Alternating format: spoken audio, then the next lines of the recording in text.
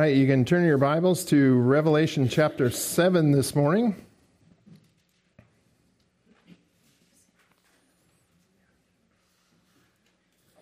Revelation chapter 7, verses 9 through 17 today.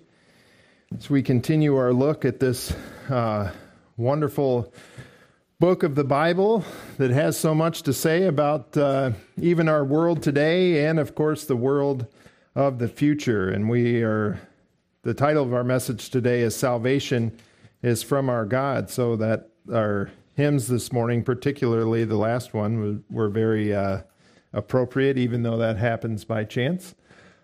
We find ourselves now looking at the future section of the book. We've looked at chapter 1, where we saw the vision of the risen Christ. He is the one who is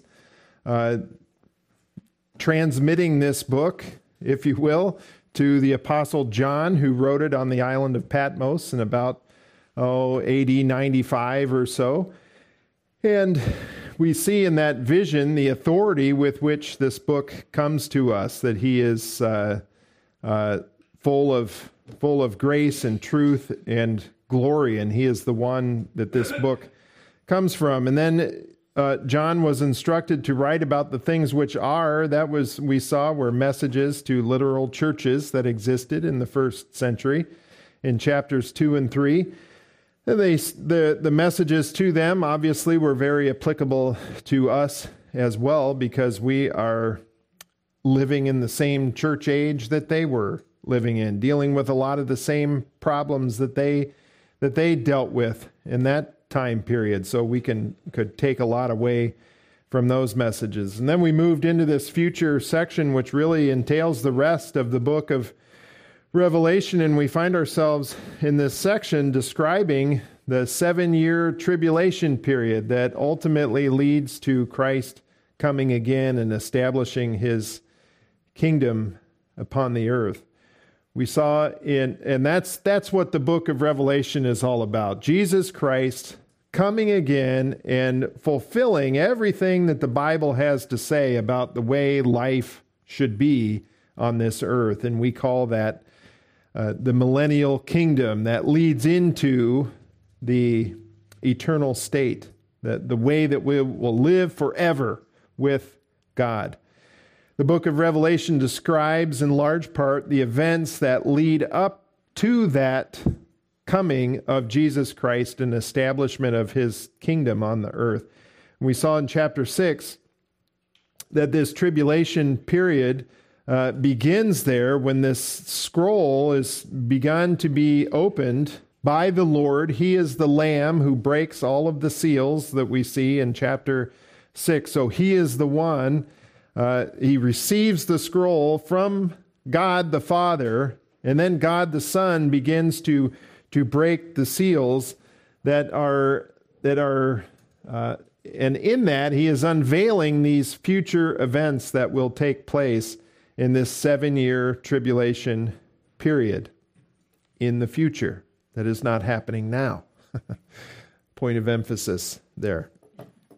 And we saw that the tribulation, it begins with a covenant. We know that from the Old Testament as well. Daniel 9:27, the first seal was the rider on the white horse, an imitation Christ. We can also call him an antichrist. That's why he's riding on a white horse. And he goes out conquering and to conquer, but he doesn't do it militarily at that time. Then we saw in the second seal that war comes to the earth, a rider on a white horse, kind of warfare on an unprecedented scale, I think we can assume. And I have been doing a lot of study lately on Ezekiel 38 and 39, and that's a war that could potentially fit into that second seal, maybe not necessarily. There's a lot of different theories on the timing of that, but it's a good idea when we're trying to put together a timeline, to take events from the scriptures and put them into place from things that we see in the Bible. And I think seal number 2 is perhaps a pretty good place to put that, at least the beginning of that conflict there. Then with the third seal, there was really unprecedented economic decline that leads to famine and measuring out of food. The fourth seal, death comes upon the earth in an unprecedented scale. A quarter of the earth's population is killed in that fourth seal, it specifically says, which today would be about 1.75 billion people, if my memory is correct. At any rate, it's over 1 billion people. They're coming up on 8 billion people, so we're pretty close to being able to call that just 2 billion people who are going to die in that fourth seal, which is war, famine, disease, wild animals, just really unprecedented death. We're going to see that as far as percentages of the earth are talking about, at any rate, in the trumpets, an even larger percentage of people are going to die in the trumpet judgments. And these are just specific judgments that are mentioned. It doesn't include things like seal number 5, where there are martyrs who are dying. And we see in other judgments, seal number 2, people obviously died in that warfare. Those aren't included in the fourth seal in these trumpet judgments. This is truly the Bible saying that people are going to become very scarce in the tribulation period. It mentions that in the Old Testament. We see that coming to pass here. And then in the sixth seal, we see this great earthquake, signs on the earth and signs in the sky, the sun being darkened, stars being dark, the moon turning to blood as if it was blood, stars falling from the sky, unprecedented shaking of the very foundations of creation. And then we moved into this break between the sixth seal and the seventh seal, where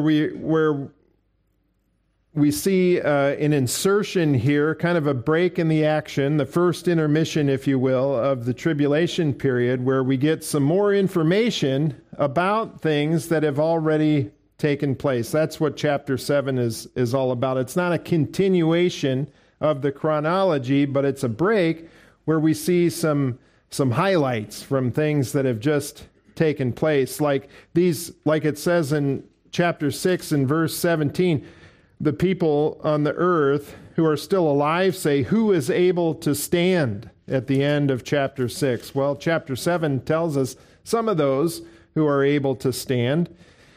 And it begins with this restraining of judgment in verses 1 through 3 until something can happen, and that is the sealing of these Jewish witnesses.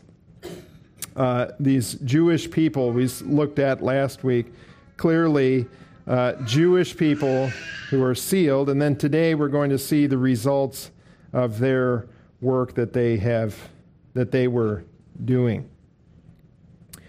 But this is where we find ourselves in this intermission here between the first 6 seals. Then the 7th seal opens up the trumpet judgments, and we'll have another break describing things that have been taking place, and even some looking forward to things that will happen in the future of the tribulation also. In our second intermission that we'll have in Revelation 10 through 15, and then on to the rest of the tribulation period that's described with the bowl judgments in Revelation 16 through 18. The last time we saw that these individuals come from the nation of Israel.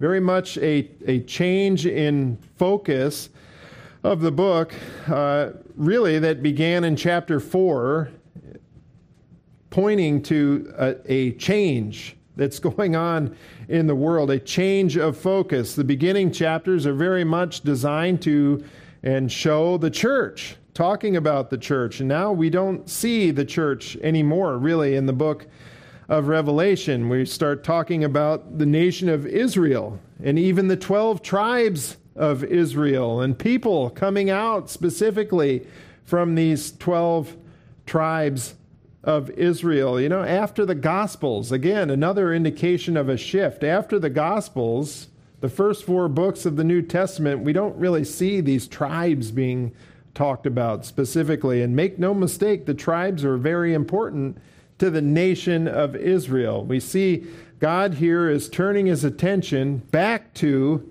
the nation of Israel, pulling out from these people, the descendants of Abraham, Isaac, and Jacob, 144,000 people, sealed for protection, sealed in order to carry out some kind of work for the Lord. These it specifically says are from the sons of Israel there in verses 4 through 8 of Revelation 7. They come from Israel. They are Jewish people. There's nothing here to indicate anything other than Jewish people being sealed so that they are protected to carry out some sort of mission for the Lord. You can only come to a different conclusion than that if you have a presupposition about what Israel is today, what it will be in the future, and these kinds of things. The words on the page clearly say sons of Israel, even enumerating the tribes and this kinds of specific language. So if we don't have a theological presupposition like replacement theology, so the church has replaced Israel. So everywhere we see Israel in the New Testament, obviously that means church. And even where we see Israel in the Old Testament, well, that's the church before Christ. That is a theological presupposition. That is not reading the words on the page and taking the plain meaning. When we take the plain meaning, we see these people come from Israel, 144,000 people who do something for the Lord. They were bondservants or slaves for the Lord. And then today we're going to see the result. Most likely the result of their work is this great multitude of people that we see in verses 9 through 17. The title of the message again today is Salvation is from our God. We will see the result of the work of these 144,000, the requirement for salvation, and then we'll also see the reward if we make it that far this morning. But we begin with the result of the work of these 144,000 bondservants. It says in Revelation 7:9, after these things I looked, and behold, a great multitude which no one could count from every nation and all tribes and peoples and tongues, standing before the throne and before the Lamb, clothed in white robes, and palm branches were in their hands. And they cry out with a loud voice, saying, Salvation to our God who sits on the throne and to the Lamb. So the first result is going to be this great multitude. There are actually 2 results that we see. This great multitude, and then in verses 11 through 12, we're going to see another instance of worship because of this work that has been done by the 144,000. But we begin with this great multitude. Notice that it says, after these things I looked, and behold, a great multitude. That behold there is a command that is expected to be carried out. We're supposed to pay attention to this, John is saying. And notice that it is an uncountable crowd of people is the implication there. He says a great multitude of people. He doesn't give a specific number, unlike verse 4 of Revelation 7 that says, and I heard the number of those who were sealed, 144,000. 12,000 from each tribe of the 12 tribes. There's specific numbers that are being enumerated there for us to pay attention to. So how many Jewish witnesses are there going to be? I would say 144,000, unlike those who want to spiritualize or read in their own understanding to the text rather than letting it tell us what it says. When John says 144,000, he means 144,000. When he means a number that can't be counted, that we don't really know, that isn't specifically important for us to know, he uses language like a great multitude. So when John wants to be specific, he knows how to do that. When he wants to say this incredible number of people, he says a great multitude. When he wants to describe how long the Lord's kingdom will last on the earth, he says 1,000 years. He says it 6 times. If he wanted to say some innumerable number of years or some indiscriminate number of years that we can't know or some eternal number of years, well, he would say a great multitude of years or for eternity. John very much knows how to use that language. He knows how to be specific. He knows how to be more broad. So we can take away from this that he is talking about, in this case, a great multitude of people. The specific number isn't important to John. And notice that they are standing before the throne. He even says a great multitude, which no one could count, from every nation, all tribes and peoples and tongues. Again, another difference between the nation of Israel. It's a specific nation, the sons of Israel. He specifically says, we know from the Bible, that's the descendants of Abraham, Isaac, and Jacob. Jacob is Israel. His name was changed to Israel. Those people became the nation of Israel. Here, this group, verse 9, they come from every nation, all tribes and peoples and tongues, and they are standing before the throne and the Lamb. Histemi is the word for standing there, and it is in the perfect tense. It's a perfect active participle. And it's describing those who are standing before the Lord. And it's in the perfect tense. So that is something very easy to skip over. It's something that isn't even clear from the English there, that they're standing before the throne. Okay, that's nice. I can picture that in my mind. But the Greek is very specific, showing that it is in the perfect tense. So what does perfect tense mean? It is a past action. They're standing there. We'll see why here in a few verses later, why they're standing there. But they're standing there, and it goes on forever. A past action with ongoing consequences. They are standing there before the Lamb. And I'll give you the answer why they're standing there. They're standing there because they have believed in the Lord. And something happened. When that transaction took place, their permanent standing changed.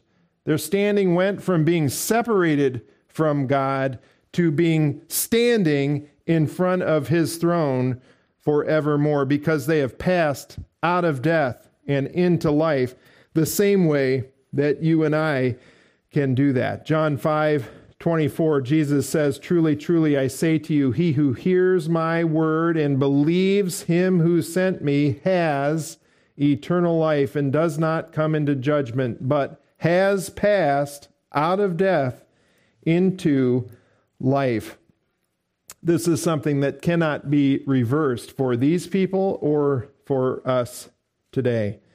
We are in the Father's hand and in the Lord's hand. John 10:27 through 29 makes very clear. And nothing can take us out of that grip that we are in, both by the Father and the Son. The same is very true for these individuals who we will see are coming out of the tribulation period. That histemi is also an interesting word. Don't want to read too much into it, but it's also a word that is used to describe resurrection in the New Testament. So these people, I don't know that necessarily, I don't think that they have their resurrected bodies at this point, but the same word is used to describe resurrection in the New Testament. Interestingly enough.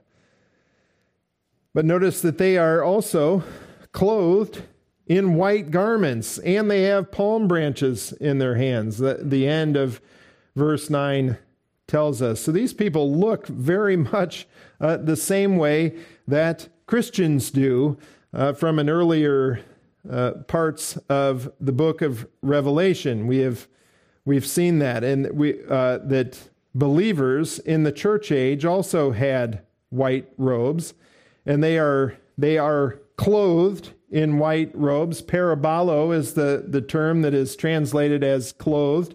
That also is, interestingly, in the perfect tense, past action, ongoing consequences or results. Not only are they standing there from now forevermore, but they're also clothed in these white garments that we have seen are representative of righteousness. They have righteousness, and they will have it forever. Just the same as those that we saw from Sardis in Revelation 3:5. The Lord says, "He who overcomes will thus be clothed in white garments. And I will not erase his name from the book of life, and I will confess his name before my Father and before his angels." I think we sang a song about that this morning. Also, having our names confessed before the Father. And it's because of these white garments that we have been given. This is in the passive tense, or passive voice, rather. The standing was an active. They were the ones who were standing there, but here they have been clothed by someone else, is the meaning of the passive voice. It's not something that they did. These clothes were given to them, put on them, and they will be on them forever. And we'll later on, we're going to see how that process takes place, this passive voice dressing in the white clothes. But notice also that they have palm branches in their hands. Not only are they dressed, standing before the throne, dressed in righteousness, the white robes, but they also have palm branches in their hands, which is a good indication that they are celebrating the kingdom period. The book of Leviticus, chapter 23, kind of talks a lot about the various festivals that the nation of Israel celebrated, and we've done studies on those in the past, and we see how they kind of, not only are they celebrations for the Lord, but they are also indications of how things are playing out in the world, with the Feast of Passover being the Lord going to the cross, and unleavened bread, and the Feast of First Fruits, Christ rising from the dead, literally fulfilling these feasts on the very day that they were to take place. On the day of Pentecost, the Holy Spirit came and indwelt people for the first time. The Feast of Tabernacles looks forward to us dwelling with the Lord in his presence. It was celebrated by the Jewish people with palm branches, and here we see these people who have come out of the tribulation. They have palm branches in their hands. They're celebrating this coming kingdom. Much the same thing happened when Christ came to Jerusalem on what we call Palm Sunday, towards the end of his earthly life. John 12:13 says that the people took the branches of the palm trees and went out to meet him as he was coming into the city, and began to shout, "Hosea, blessed is he who comes in the name of the Lord, even the King of Israel." Those people quickly turned on the Lord, which led to his crucifixion. However, there's coming a day when the nation of Israel will say, "Blessed is he who comes in the name of the Lord," calling upon him like Jesus said that they would in Matthew 23, towards the end of Matthew 23. When the nation says that, he will come again and he will establish his kingdom. These people are already, it's kind of like tailgating. They're already celebrating it before it happens. They know it's going to happen. They know they're on the winning team, so they're already celebrating the victory. And notice that they say salvation. Well, I'll read it from the NASB. Verse 10, it says, "And they cry out," this great multitude cries out with a loud voice, saying, "Salvation to our God who sits on the throne and to the Lamb." Now that can be kind of confusing also for us, at least it is to me. Salvation to our God. That phraseology isn't really great. God doesn't need salvation. He is the arbiter of salvation. He is the one who gives salvation. The New King James inserts the word belongs there. Some of the other English translations do something similar to that, and that's a pretty decent rendering of what it's actually trying to communicate there. This is in this word to there is in the dative case, and it all that to say that it typically means in, by, or with. Like if you'll remember, Ephesians 5:18 uses the same case for the word there, for the noun there. Ephesians 5:18, "And do not get drunk with wine, for that is dissipation, but be filled with the Spirit." We saw that means that with there means by means of. Be filled by means of the Spirit. In that instance, this is kind of similar, saying that salvation is from our God. Salvation is with our God. Salvation is by our God, is what the people are proclaiming here. And that is very much in keeping with the Bible. Salvation is not something that we get to determine the means of or how it happens. God in his word tells us how salvation happens. Man's plan for salvation is what we see in paganism and results in immorality, eventually results in people being sacrificed, and these kinds of horrendous things that the nation of Israel got wrapped up in. It also ends, man's idea for salvation also invariably ends up in works, a works-based salvation, something that we have to do ourselves in order to make ourselves right with God. That is very much not what is being expressed here in verse 10. Salvation is by our God. It belongs to God. Salvation is from God. It is his plan, his doing. We, as sinful people, must align ourselves, our thinking, with God's thinking and God's plan in order to have salvation. That is what it comes down to. Paul says in Titus 3:5, he saved us, not on the basis of deeds which we have done in righteousness, not even righteous deeds, not even the good ones save us. But he saved us according to his mercy, by the washing of regeneration and renewing by the Holy Spirit, whom he poured out upon us richly through Jesus Christ our Savior, so that being justified by his grace, we would be made heirs according to the hope of eternal life. This is God's plan for us. His plan is that Jesus Christ, God the Son, would come out of heaven, live upon the earth in a human body, and pay the penalty for our sins so that we, sinful humanity, could have salvation. That has absolutely nothing to do with even the good things that we do. The good things that we do don't make us right with God. The good thing that Jesus Christ did on the cross is the only avenue for us to be made right with Him. It is the only avenue for these people who came out of the tribulation that are being described here.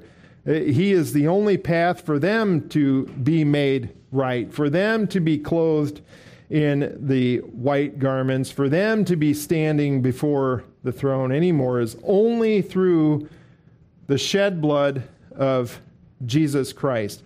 That's what Ephesians chapter 1 was all about. If you remember, we spent many weeks studying that passage, verses 3 through 14 of Ephesians 1, to show that salvation is from our God.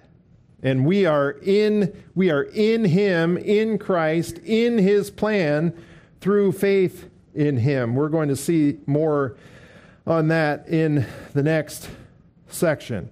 But it is God's plan, and a part of the plan is that people must believe.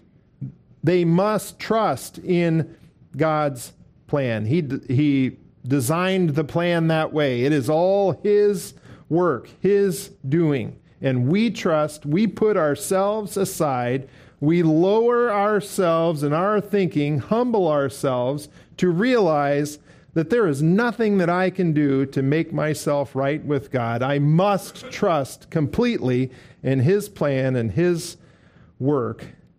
Otherwise, it's not going to be good enough. My feeble works are not good enough to make myself right in the eyes of a holy God. I must depend completely upon Him, and that's what this great multitude who comes out of the tribulation is proclaiming there in verse 10.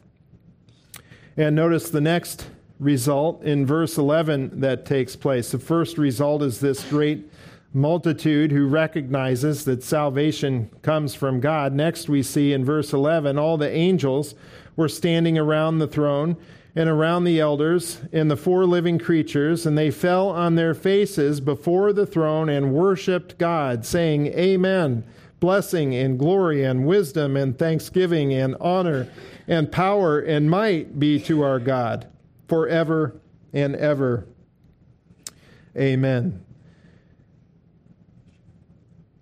So again, we see these angels, the elders, and the four living creatures. They were standing before the throne. This is technically what is a pluperfect. So this is a past tense event that took place with really no reference to to what's going on now. They were already there, is what the indication is there.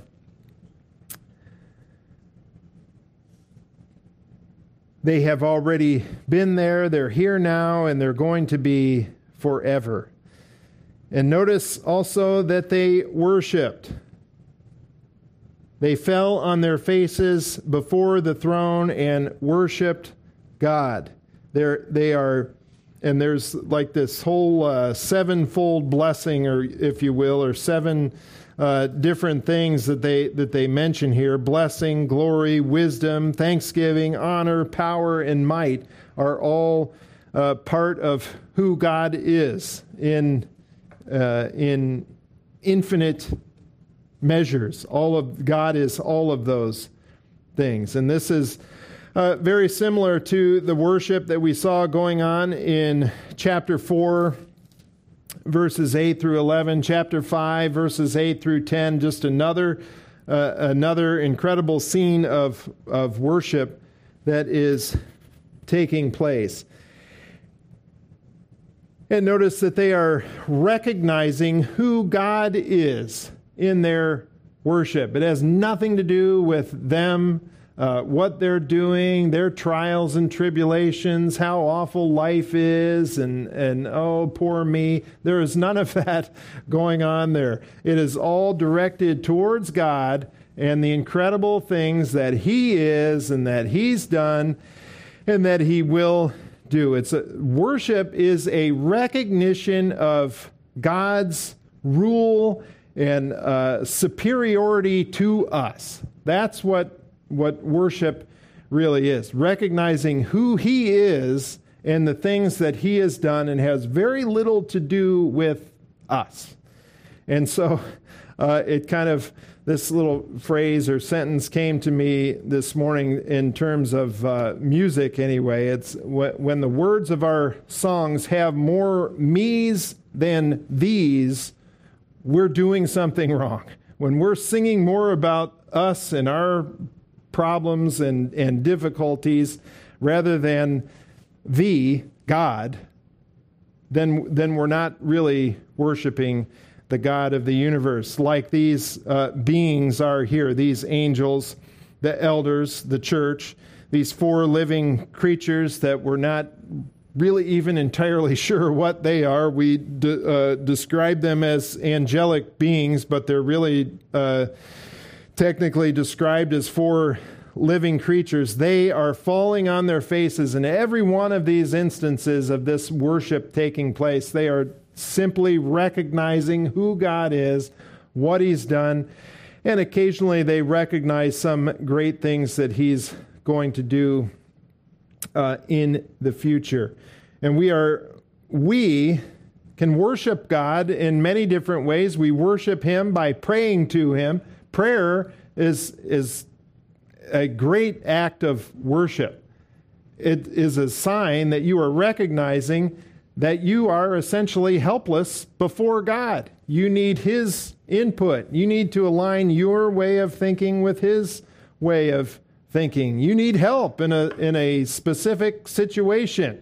Some nation is invading you and your life is at threat. You need to call out to God for safety and help in these kinds of situations. You're facing surgery or you're facing health difficulties, any number of things. We are to always be praying. That is a recognition that God is greater than you are, and you are relying upon Him for help. And we can do that through the shed blood of Jesus Christ. Hebrews 4:16. Therefore, let us draw near with confidence to the throne of grace, so that we may receive mercy and find grace to help in time of need. Prayer is a great recognition that God is greater than we are and we need His help. That's worship.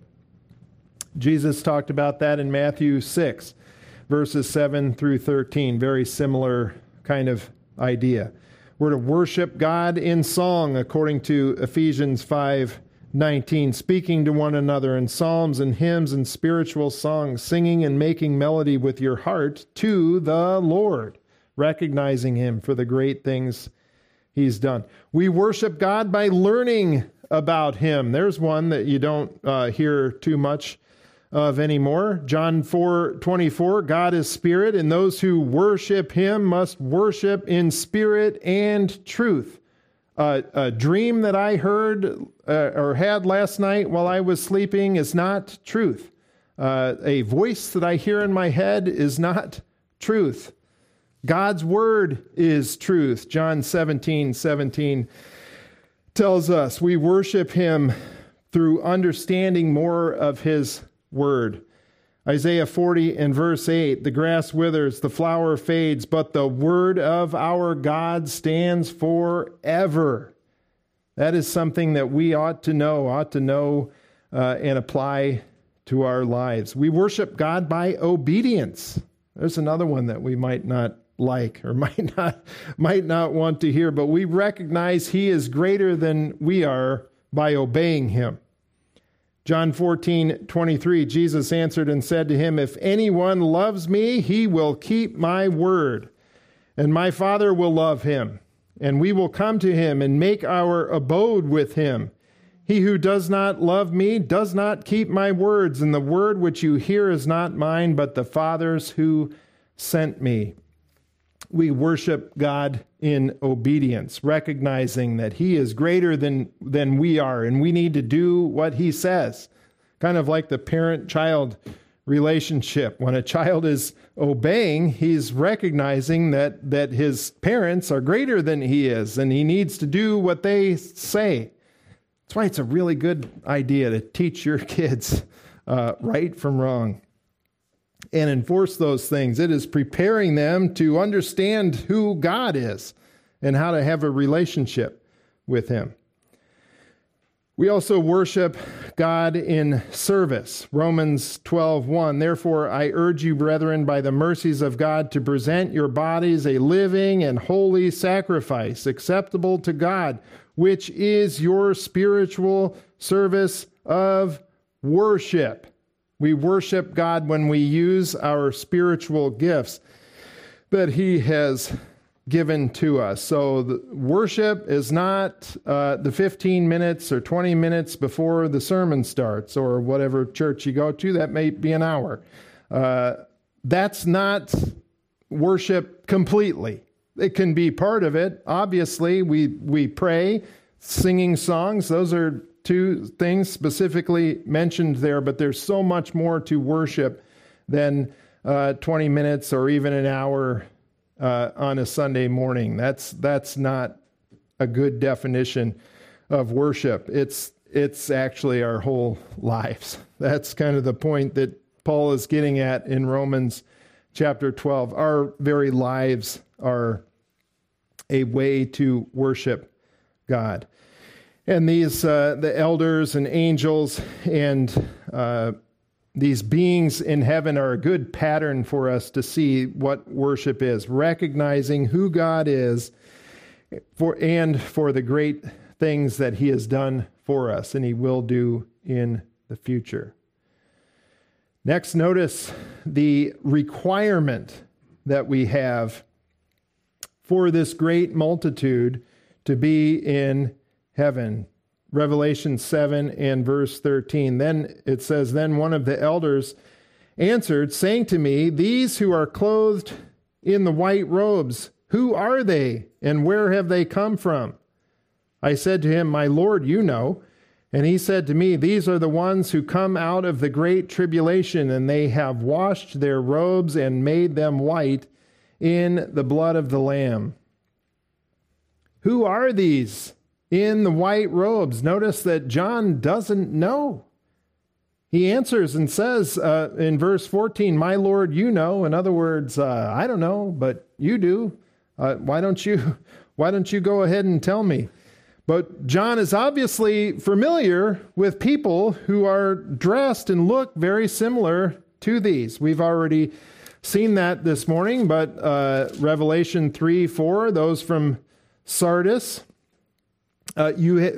Jesus speaking to the pastor of the church of Sardis there, but John is the one taking down the message for them. But you, speaking of the church in Sardis, have a few people in Sardis who have not soiled their garments, and they will walk with me in white, for they are worthy. He who overcomes will thus be clothed in white garments, and I will not erase his name from the book of life, and I will confess his name before my Father and before his angels. He who has an ear, let him hear what the Spirit says to the churches. Church age people described here as having white robes. Verse 18 of Revelation 3. Speaking to Laodicea, I advise you to buy from me gold refined by fire, so that you may become rich, and white garments, so that you may clothe yourself, and that the shame of your nakedness will not be revealed, and eye salve to anoint your eyes, so that you may see. The Lord, they're indicating to this obviously very disobedient church that they needed to change some things. One of those would be the purchase of white garments. John here doesn't know who these are, dressed in white garments, even though he clearly knows that church people are pictured in the future, and even then as having white garments that they've received from the Lord. Notice another thing, that since Revelation chapter 4, like I mentioned before, we haven't seen the word church. John's focus has been really completely changed to looking forward to the future after he's been called up to heaven. And so he doesn't know who these individuals are who came out of this tribulation. That's kind of interesting. The church has already been taken to heaven is the implication. These people aren't, the church isn't coming out of the future. They're already there in heaven. They have already been rescued from the hour of testing, if you'll remember. Revelation 3:10, another message to a church, the church in Philadelphia. Keep in mind the things that we have studied so far in Revelation, beginning in Revelation 6. Now, as we reread Revelation 3:10, message to a church. Because you have kept, Revelation 3:10, because you have kept the word of my perseverance, I also will keep you from the hour of testing, that hour which is about to come upon the whole world to test those who dwell on the earth. They are going to be kept from, taken out of, protected from, not just protected from, but taken out of the world so that they won't have to endure this hour of testing, hour, figure of speech for period of time of testing that is about to come upon the whole earth. The church we can see, if we look at the entirety of Revelation as chronological, church age, then John is called up to heaven to see the things that will take place in the future before those things begin to take place. In Revelation chapter 6, we very much can see that the reason why John doesn't know who these are who are dressed in white garments is because they're not the church, and he isn't sure. The church is already in heaven, so who are they? This elder begins to tell John who they are in verse 14, and he said to me, "These are the ones who come out of the great tribulation, and they have washed their robes and made them white in the blood of the Lamb." They have come out of the great tribulation. There's an instance where that term, great tribulation, could probably be capitalized there in verse 14, would make it a little bit more clear description of where these people are coming from. That term tribulation there is the Greek term thlipsis that we've spent some time studying in the past. And this word, like every other word in the Bible, very much depends on the context that it is used. Here it is clearly describing something specific, something that John doesn't understand. They're coming out of the great tribulation. John understands about trials and tribulation, thlipsis with a small t. He very much understands that. We've seen him use it earlier in the book of Revelation to describe the difficulties of life.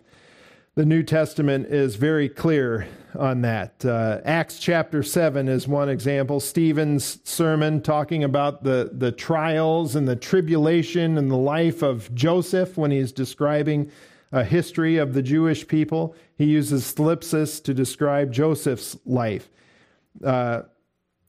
The book of Acts in chapter 11 uses thlipsis to describe the difficulties due to persecution that the church was facing at that time that caused Christianity to spread outside of Israel and Judea and Samaria to the uttermost parts of the world. That was caused by thlipsis, small t, tribulation, trials. Acts 14:22 2, Paul says, through many tribulations, small t, we must enter the kingdom of God. 2 Corinthians 1, 3 through 5, blessed be the God and Father of our Lord Jesus Christ, the Father of mercies and God of all comfort, who comforts us in all our affliction, thlipsis, so that we will be able to comfort those who are in any affliction with the comfort with which we ourselves are comforted by God. For just as the sufferings of Christ are ours in abundance, so also our comfort is abundant through Christ.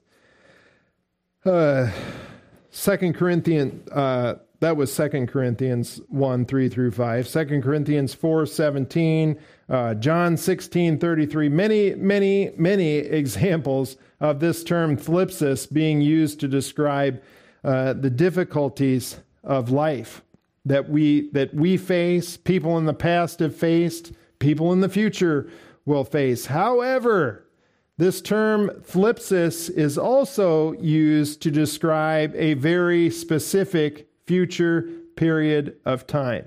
Again, context determines the meaning of words. Jesus, in the Olivet Discourse, a discourse that he specifically says is describing a future period of time, Jesus says, Matthew 24, 21, for then there will be great tribulation, such has not occurred since the beginning of the world until now, nor ever will. Matthew 24, 29, same discourse. Jesus says, but immediately after the tribulation of those days, the sun will be darkened, the moon will not give its lights, the stars will fall from the sky, and the powers of the heavens will be shaken, describing this 7-year tribulation period with that same word, thlipsis. Very specific Olivet Discourse, giving very specific information about events that will take place in the future, very much like what we're reading in Revelation, describing a specific period of time that will take place in the future. Now, this isn't just only New Testament doctrine. As we see here, all of these are Old Testament, come from the Hebrew Bible.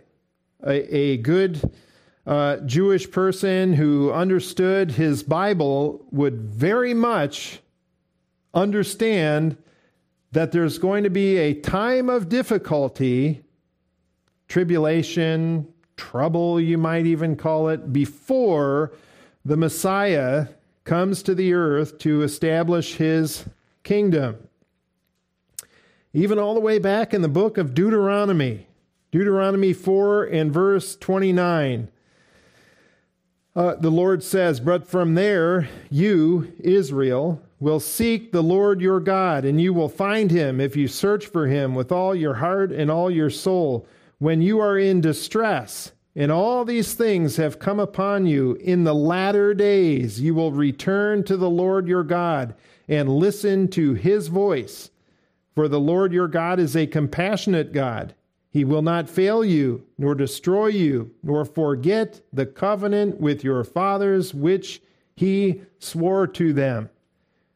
They're going to have difficulty in the latter days.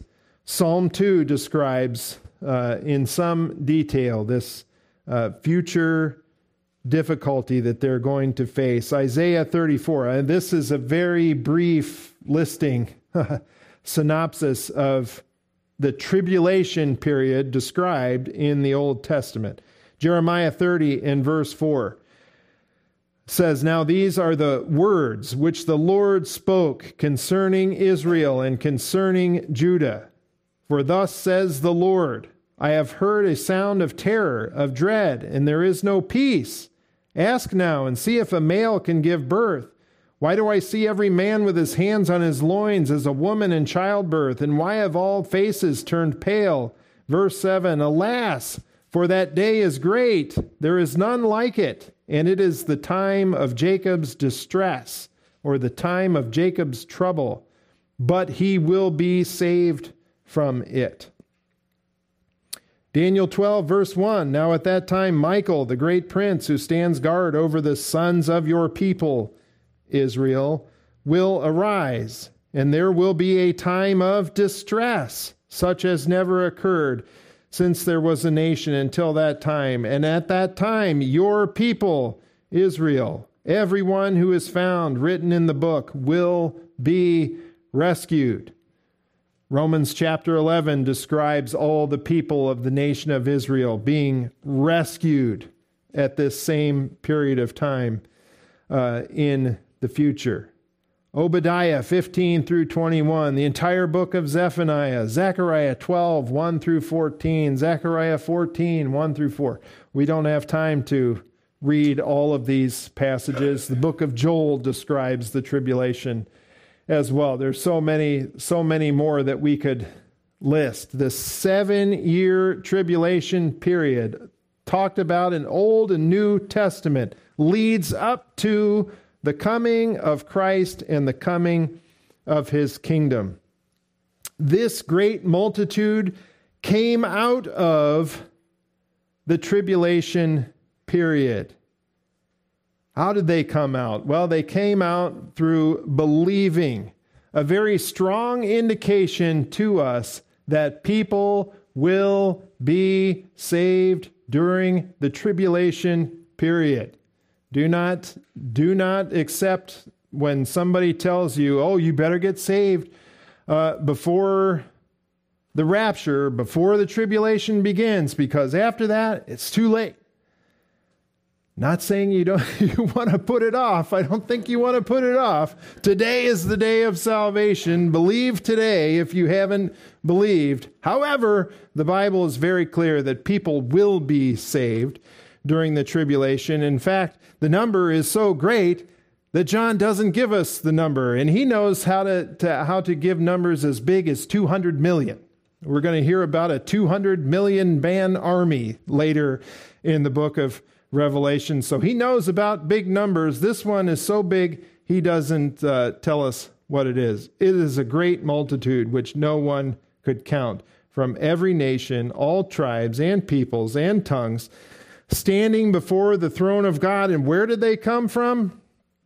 They, verse 14, have come out of the great tribulation, and they have washed their robes and made them white in the blood of the Lamb.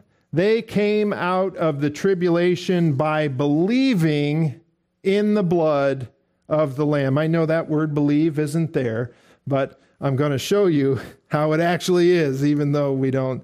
The concept is there, even though we don't see it. They have washed and made their robes white in the blood of the Lamb. That is synonymous with believing. Acts 15:9. He made no distinction between us and them. Speaking of, there's no distinction between Jews and Gentiles. As far as the Lord is concerned at this point of time, cleansing their hearts by faith.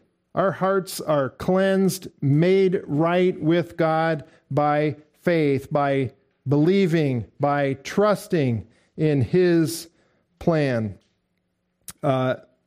That's what these people did. That's the same thing that we do.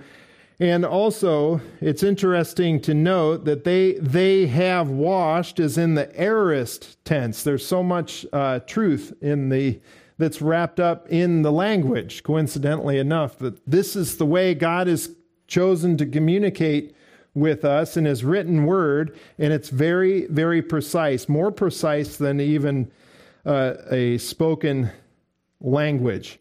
John uses the aorist tense to say they have washed. Aorist tense, a one-time snapshot of time. They did this. And that's it. That's what it took. Them washing their garments in the blood of the Lamb. This is another case that in the blood, that word in is better represented by the phrase by means of. They have washed their garments by means of the blood of the Lamb. So it's not necessarily that they have a vat of blood and they took their garments and washed them in that blood, and then they became white. They have been cleansed by the blood of the Lamb. The blood is the means through which we have our forgiveness, our salvation. Christ did the work through the shedding of his blood. We wash ourselves, our garments, by means of the work that he did on our behalf. The penalty for sin is death. That's the shedding of blood is a phrase that is representative of death. The penalty for sin is death. God made that pretty clear in the book of Genesis. The entire book of Genesis makes that very obvious, that we are created to live forever. Adam sinned. He was then condemned to death. He passes that on to the rest of humanity. Jesus Christ paid that penalty for all of mankind's sins. Since he is sinless, he is eternal God. His shed blood can pay the penalty for us, for all sin. And so we can have the forgiveness of our sins by believing in what he did, because he's the one who paid the penalty for our sin and our death. That can be taken away because he has accomplished all that was needed for that. That's called a substitutionary death. He died in our place. That's the doctrine of substitution, if you will. Jesus Christ died as a substitute for us.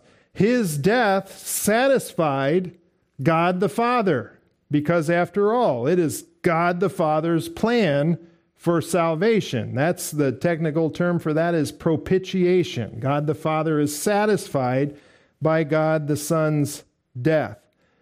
And now when we believe, or these in the tribulation period believe in what Christ did, his righteousness is imputed to us. It's given to us, credited to us, because we're trusting in what Christ did on our behalf. So Jesus is the substitute. His death is a propitiation. It satisfies God, and his righteousness is imputed to us when we believe in him. These coming out of the tribulation have washed their garments by means of the shed blood of the Lamb. Jesus' death didn't just pay the penalty for a select group of people. It pays the penalty for all people.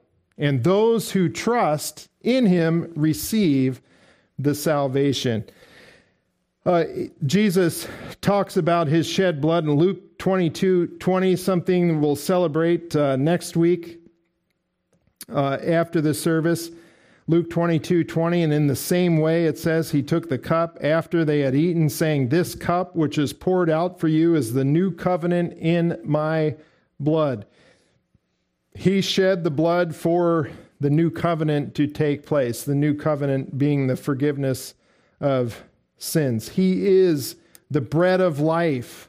That's what he talks about in John chapter 6, shedding his blood, his body being broken for sins. If we don't eat his body and drink his blood, we don't have salvation. Not talking about the communion table, symbolic language for believing in him, trusting in his sacrifice, trusting in his shed blood, taking it in, making it a part of who we are by trusting in him.